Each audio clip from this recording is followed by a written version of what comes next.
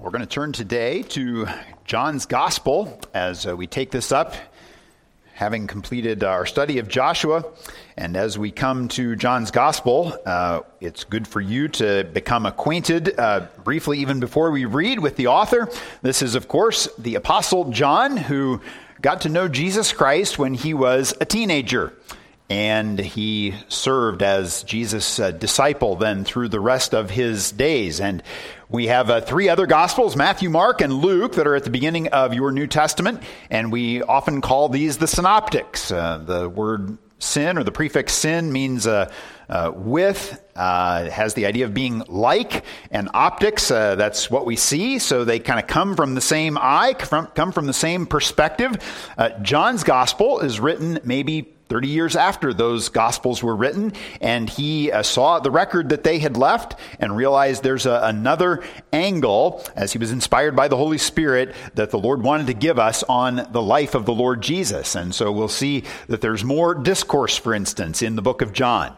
It's less biography, more theology, if you will, as John writes this Gospel. And he is especially focused on the identity of the Lord Jesus Christ, and he gives us that as his purpose. So if you would keep your finger there in John chapter 1, if you're not there yet, go ahead and turn. Actually, one of the reasons this is very important is because my mother was converted when she was in high school, and her parents had come to faith through the study of the Gospel of John a year or so before, and so she was told to go open her Bible and look in the book of John, and she did that, and this has been a Bible that was given to her many years before, and she opened it up and couldn't find the Gospel of John. I think it was the first 5 chapters were actually missing because of a misprint. So if there's nothing else you get from this, we want to make sure that whatever copy of God's Word you have, all of John is there. But as you find John 1, you can park your finger there and then wheel back with me to John chapter 20, because at the end of the book, John actually gives us his purpose for writing the book. And it's always good to know the purpose of an author who is writing something to you. But look at John chapter 20, verses 30 and 31. Now Jesus did many other signs in the presence of his disciples, which are not written in this book. But these are written so that you may believe that Jesus is the Christ, the Son of God, and that by believing you may have life in his name. So John didn't write everything he could have written about Jesus, but he took these selected things and he put these down on paper for us so that we might believe that Jesus is the Christ, the Son of God, and that by believing we might have life in his name. So then turn back to John chapter 1, where today we will read the prologue, these first 18 verses. And in one sense, what John is saying is, I want you to believe that Jesus is the Christ, the Son of God. And in these first 18 verses, he's going to give you some of his conclusions before he moves into the evidences through the rest of the book. And we'll look at these 18 verses in just a moment, but let's pray before we do. Lord, we thank you that you have given us such a record, such a glorious record of the identity of your Son, our Lord Jesus Christ. And we thank you that you've given this to us not so that we would simply be fascinated by it, fascinating as it is, but you have given this record, this proclamation of your truth, so that we might believe, and that by believing we might have life in his name. So, Lord, we thank you that these words are living and they are active. And we pray that your Spirit would be active among us to breathe life into your people today. And we ask that you would use these words to that end. We pray it in Jesus' name. Amen. This is God's Word. John 1. In the beginning was the Word, and the Word was with God, and the Word was God. He was in the beginning with God. All things were made through him, and without him was not anything made that was made. In him was life, and the life was the light of men. The light shines in the darkness, and the darkness has not overcome it. There was a man sent from God whose name was John. He came as a witness to bear witness about the light, that all might believe through him. He was not the light, but he came to bear witness about the light. The true light, which gives light to everyone, was coming into the world. He was in the world, and the world was made through him, yet the world did not know him. He came to his own, and his own people did not receive him. But to all who did receive him, who believed in his name, he gave the right to become children of God, who were born not of blood, nor of the will of the flesh, nor of the will of man, but of God. And the Word became flesh and dwelt among us, and we have seen his glory, glory as of the only Son from the Father, full of grace and truth. John bore witness about him and cried out, "This was he of whom I said, 'He who comes after me ranks before me, because he was before me.' For from his fullness we have all received grace upon grace. For the law was given through Moses, grace and truth came through Jesus Christ. No one has ever seen God, the only God, who is at the Father's side. He has made him known." Thus ends this reading of God's holy word, which we pray he would write on our hearts today and forever. As a pastor, one of the greatest things I get to do is I get to introduce people to each other. And pastors don't have all of the kinds of skills that people like you have. In some ways, there may be great limits to the things that we're good at. But one of the things that's a delight to me is I meet somebody who maybe they need a cake baked. And I say, I know exactly who you can go to get a cake baked. Or someone needs flower arrangements and I know where to point them. Maybe other people need some legal help. And I say, I don't know exactly what you need, but I can introduce you to someone that might be able to help you. Or someone who has language needs. I can point them in a good direction. And the greatest joy, of course, for me as a pastor or for anyone else is to make a connection with you that won't simply help you get a cake baked, or get some flowers arranged, or get some legal work done, or work on languages, or connect you to a mechanic, or connect you to a realtor, or any other host of things that might meet a temporal need in your life. The greatest joy of my life is to be able to introduce people to the person of Jesus Christ. And that's what John has the great privilege of doing here in this book, and I have the great privilege of doing that today and in coming months. What we need to see, what you need to see, as your greatest need of all, is who Jesus is. And it becomes evident that you need to know who he is, even as we unfold this passage that's here before us, because it begins to shine light on our needs.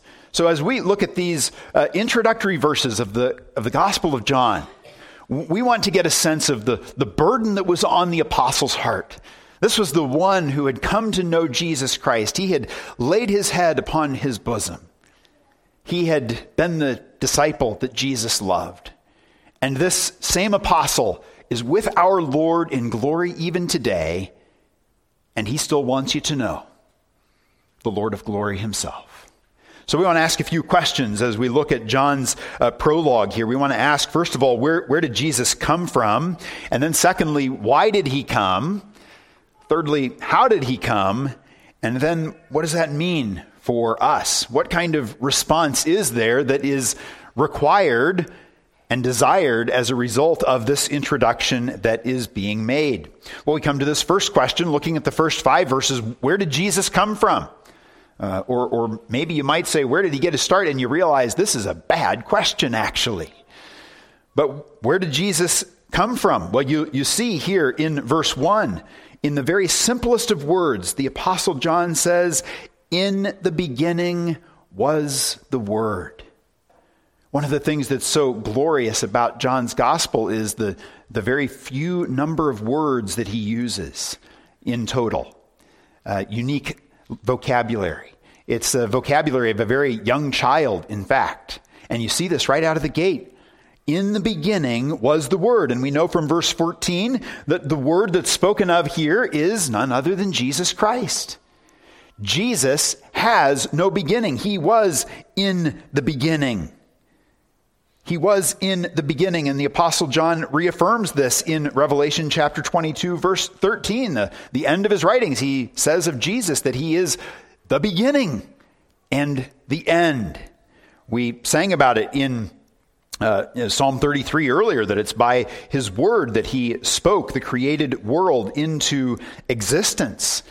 And what the Apostle John wants you to see here is that there never was a time that Jesus was not. He was in the beginning. And we're told here in verse 1 that not only in the beginning was the Word, that the Word was with God, and the Word was God. John is presenting his conclusion to us after meeting Jesus, after being with him face to face. He's arrived at this conclusion that he wants you to know right out of the gate, that Jesus is God himself. And of course, we have the mystery of the God as Trinity being presented to us here. He was with God and he was God. He was in the beginning with God. And so we see, as we see in the rest of Scripture, that there are three identified as God. And as we understand the Scripture, these are three different persons, but they share one essence. And this is the mystery from which all other truth flows. And why is it that Jesus is described here as the Word? Well, John is writing to a mix of Jew and Greek here. And for the Greeks, you know that they believed that this word logos in Greek, from which we get many English words, had the idea for them that reason held all things together.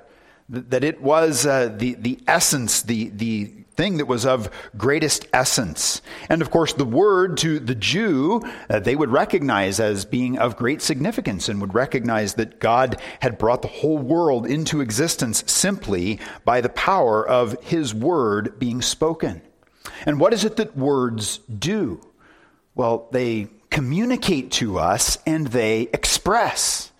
So why is Jesus spoken to us here as being the Word? Well, it is because he is the expression to us of who God is. He is the communication of the triune God to this world and to you and to me. You begin to understand why it's so important then that you would become acquainted with Jesus Christ and you would know his identity. Children, this is why you need to know what John writes, because if you want to know God, you want to know what God is like, you need to know Jesus. Well, he's described for us here as being the Word, the very self-expression of God who comes from eternity past. And he's also the Creator, which becomes clear for us in verse 3 especially. It says, all things were made through him, and without him was not anything made that was made. Again, note this. Jesus is eternally pre-existent, and not only is he pre-existent, but he created everything in this universe. All things were made through him. All things were made through him. Now, as I've told you before, there was a time when I was about 5 years old, and being a little smart aleck like 5-year-olds can be, I asked my parents, who made everything? And he said, well, God made everything. And I thought I'd really get him. I looked at the house and I said, well, did God make this house? And I didn't really fully understand second causes and how they work and these sorts of things. But I had to understand that, yes, God has made us to be creators of things, but we're always beginning with other materials. Lumber from trees to build a house. Iron and steel that comes from ore that's drawn out of the earth. All of these things are the things that God already made. But how did Jesus create? Well, he created all things out of nothing. The Father working through the agency of the Son. And so some people might ask, well, was Jesus created? We'll look at the second half of verse 3. It says, without him was not anything made that was made. So get this clear. If there's anything you can see, if there's anything you can know about that was made, that's a whole category that God has set apart for us in this passage.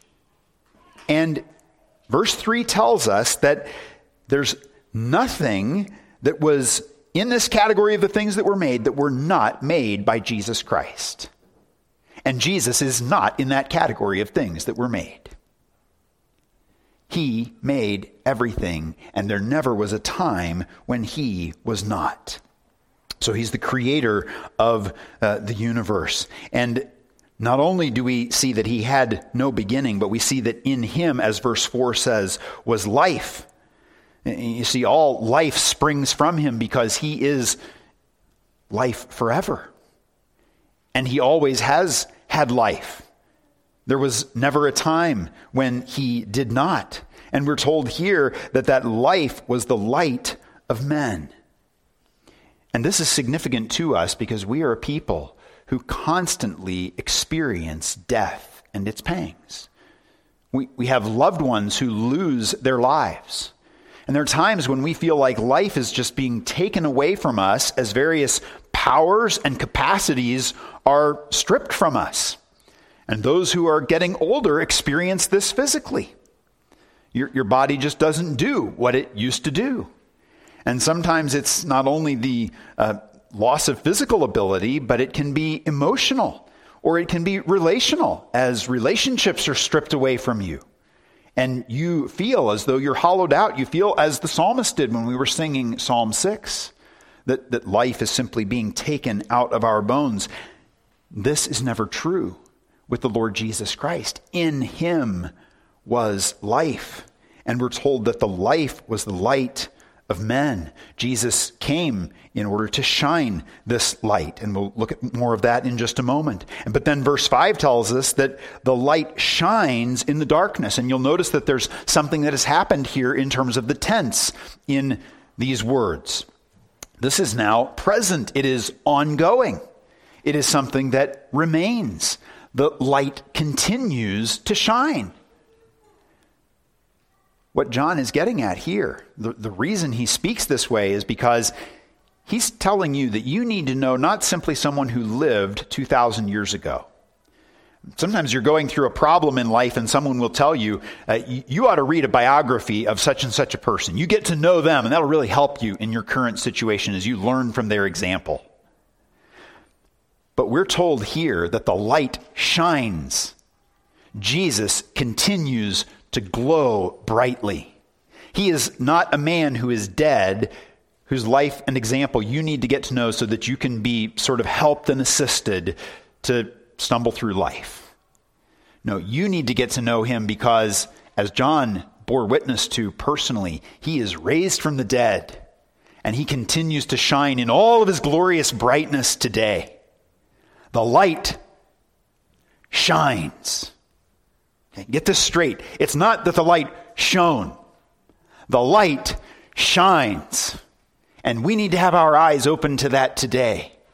And this is because there never was a time when Jesus was not. There is life in him, and this life is for you. John wanted you to be convinced of this, and I want you to be convinced of this today, dear friends. That you wouldn't walk out of here without having this firmly fixed in your mind. And notice in verse 5 here that the light shines in the darkness and the darkness has not overcome it. You just have to look at the last 2,000 years of world history and you can see that this is very evidently the case. There may be times when people hate the light of the Lord Jesus Christ and they seek to gun down and to murder and to extinguish the light of the Lord Jesus in his people, but they have yet to succeed. The light continues to burn and to shine.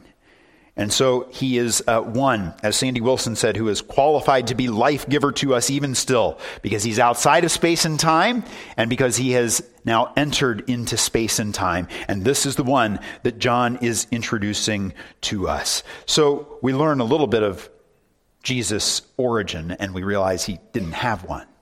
But he has come to us. In fact, we have come into existence because he is. And now he has stepped into this created order that he has made. And why did he come? Secondly, second question here. We see this in verses 6 through 13. Well, we're told in verse 6 that there was a man sent from God whose name was John. And this is, in one sense, where the synoptic gospels often begin, right? They begin with the incarnation of Jesus. They begin with John the Baptist. And we know that whenever someone famous comes to town, whenever there's a dignitary, that person doesn't simply step up onto the stage, but there's someone who introduces them first of all. And so John the Baptist is the one who was sent from God. He is the most famous of the Old Testament prophets. He's the one who introduces Jesus to the stage. And in verse 7, John writes, he came as a witness, to bear witness about the light. And here's where we get to the purpose. Why is it that Jesus came? Why did John come announcing this? That all might believe through him. We read John's purpose statement from chapter 20 at the outset. You see that he's weaving in this same theme. Why is he writing this? He's writing this because of the reason that Jesus came. It is so that all might believe through him. Now, John, we're told, wasn't the light. He's simply there to announce the light. He's simply there to bear witness about the light.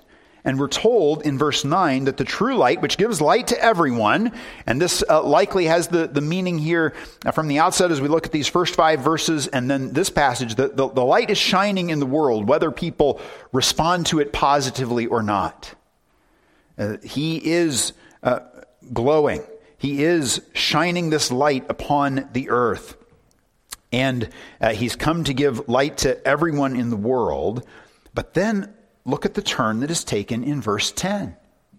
He was in the world, and the world was made through him, yet the world did not know him. This is an astounding thing. The creator of the universe, the most famous person who has ever lived, the most significant person who has ever lived, came into the world, but the world was hostile to him and didn't recognize him. Now, I don't know what celebrity you would be most interested in meeting, but people get autographs from the people that they're most interested in meeting, not only so that they can meet them and talk with them, but so that they can have a little memento that they prove that they met this celebrity. People line up and they wait for hours on end simply to catch a glimpse of their favorite stars. But we're told that Jesus came into the world, and the world that was made through him didn't know him. It had rejected him. And we're still in verse 11. We're told he came to his own people. He came to the Jewish people who had received the oracles of God, all the covenants, the prophecies about the Messiah who was to come, and his own people did not receive him. And we can think about this in terms of people even within the church today. Jesus has come, and yet they blow off the one who is the Word, as evidenced by people like my mom not even knowing that the first 5 chapters of a book of her Bible were missing. Utter ignorance. We simply turn aside. It's an astounding thing. But Jesus came so that all might believe. And we're told in verses 12 and 13 that to all who did receive him, who believed in his name, he gave the right to become children of God, who were born not of blood or of the will of flesh, nor of the will of man, but of God. And we'll look at those in more detail in just a moment. But just realize for a moment the purpose for which Jesus came. He didn't come into this world because he just was looking for something cool to do. He didn't come into this world just so that we could study him as some sort of far-off object. Jesus came so that all might believe through him. He came because he's interested in the hearts of people like you. Creator of the universe, and he cares about communicating with you. So this is why he came. Well, how did he come? We're told here in verse 14 that the Word became flesh and dwelt among us. Now, this would have been utterly astounding and repulsive to Greeks who had a very strong dichotomy between the immaterial world and the material. The thought that a spirit could take on flesh was just something that seemed impossible to them. And even for many Jews, they thought of God as being so different, so other, that they could not conceive of God stepping into his fallen creation. But we're told here that Jesus, that the Word became flesh. Here we have the two natures of Jesus in one divine person. And it's not that Jesus sort of simply took on a human body, as in God being the spirit that dwelt inside of him, and that his external flesh was his human side, so to speak. No, Jesus is fully God, fully man, united in one person.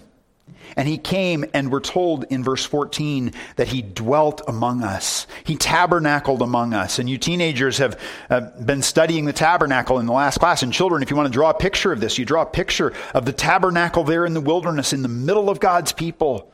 This was God's dwelling place with his people. This was a place where people could come and they could have limited access to God, right? There were all kinds of provisions and protections to keep people from coming into the Holy of Holies, because they knew and because God wanted them to understand that he is a holy God and that sinful creatures simply cannot come in. But in Jesus Christ, we have unlimited access to God, because he came and took on this flesh that would be torn apart at the end of his earthly life, so that he might be the sacrifice. He might fulfill what was required in the tabernacle, that a sacrifice be offered in the place of sinners. And he came as God in the flesh to provide that atonement that would satisfy the wrath of God, so that we might have life. He was willing to give his life up so that ours might be gained. Well, Leon Morris, one commentator, says of verse 14, he says, in one short, shattering expression, John unveils the great idea at the heart of Christianity, that the Word became flesh, so that you might come to know him, and so that you might believe. This ought to simply lead us to worship, to stand or to kneel in awe and amazement that he has come to dwell among us. Not giving us, as some have described, a sort of halfway grace that says, I'll come halfway down to you, and you now work yourself halfway up to meet me. No, Jesus came and he took on human flesh. He became man so that we might have life. And of course, this union is such an amazing thing. It's an amazing thing to us, because that which was outside of space and time took on flesh and blood so that we might have life. And if you think about the words of Isaiah chapter 40, verses 6 through 8, we have to scratch our heads even more in amazement. Because in those verses we read, a voice says, cry. And I said, that is Isaiah, what shall I cry? All flesh is grass, and all its beauty is like the flower of the field. The grass withers, the flower fades. The breath of the Lord blows on it. Surely the people are grass. The grass withers, the flower fades, but the word of our God will stand forever. You notice the contrast there? Flesh fades like grass. It dies. We have borne witness to this fact with Tommy's injury in recent weeks, right? He's lost part of his vocal cords. In this sense, the flesh has withered, and it can't be restored. We can understand that. And we can understand that the word of our God abides forever. But how do these two come together? They come together in Jesus Christ, who has the power to make flesh never die, but rather to be raised again. And this is why we worship before the Lord in awe, that he would come to us, that he would dwell among us. Well, John says, we have seen his glory. How did he come? He came in humiliation, and yet the apostles saw his glory on the Mount of Transfiguration, and there were other times where the disciples saw something of his glory, but especially there at the Transfiguration.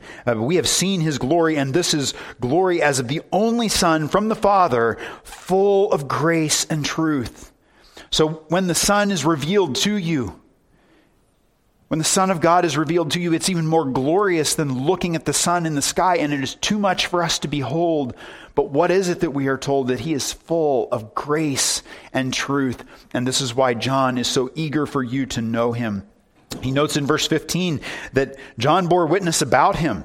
He did come in the flesh. The one from all eternity has come. And what is it that happens for the people of God? How did he come? He comes so that from his fullness we have all received grace upon grace. And he says in verse 17 that the law was given through Moses. Grace and truth came through Jesus Christ. Nobody's ever seen God, the only God who is at the Father's side. But Jesus has made him known. Grace upon grace. The apostle is saying here, the law was given through Moses, and that was really an incredibly gracious thing. The phrase here, grace upon grace, is something that has been a source of great commentary for many scholars for a long time. It's literally grace instead of grace. And the idea here seems to be that he's saying, look, we received grace because the word was revealed to us in the Old Testament. The law was given. We came to know something of what God is like as he communicated himself to us. But we've got something even better now. It is grace upon grace. Grace instead of grace. It's kind of like a double chocolate cake if you like chocolate cake, right? I mean, it would be a good thing to get chocolate cake. But if you get a double chocolate, that's chocolate upon chocolate. And you know what they do with it after that? They take chocolate icing and they put it on top of that. And then maybe they sprinkle some chocolate chips on top of that. And like a drizzle of some sort of syrup. Chocolate upon chocolate upon chocolate. And friends, we're talking here about something far more glorious. But we received grace through the Old Testament. We've received far more through Jesus Christ. And his glory, his grace, and his truth, it's for you. And it's for me. And he's living today. So what's the right response? Well, it's given to us in verses 12 and 13. But to all who did receive him, who believed in his name, he gave the right to become children of God. You're called to receive him, to believe in him, not to hear this word and cast it off. Now, John does lead us into this great mystery. How is this possible for sinners? How is it possible that we would not be like the rest of the world? Well, it's ultimately not something we have the power to do in and of ourselves. We're like little babies. Like, do we decide when we're going to be born? Do we decide when we're going to come into the world? No, we don't. For us to be born into the world is not our decision. And the second birth works the same way. This is only possible, as we see, according to verse 13, not by the will of the flesh or the will of man, but of God. But when God causes us to see the light, when Jesus Christ is introduced to us and our eyes are opened, what is it that we do? We receive him. We believe upon his name, and we become children of God. And this is your calling today, that you wouldn't blow him off, but you'd recognize he has come to be your elder brother.